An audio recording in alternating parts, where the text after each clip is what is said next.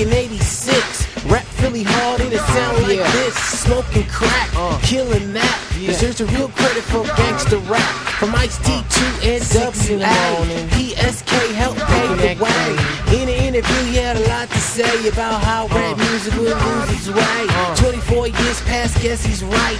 Rap's more commercial than an ad for Sprite. But people grow and change the course. Make the theme for Aqua Teen Hunger Force. So here's another lesson you got for free.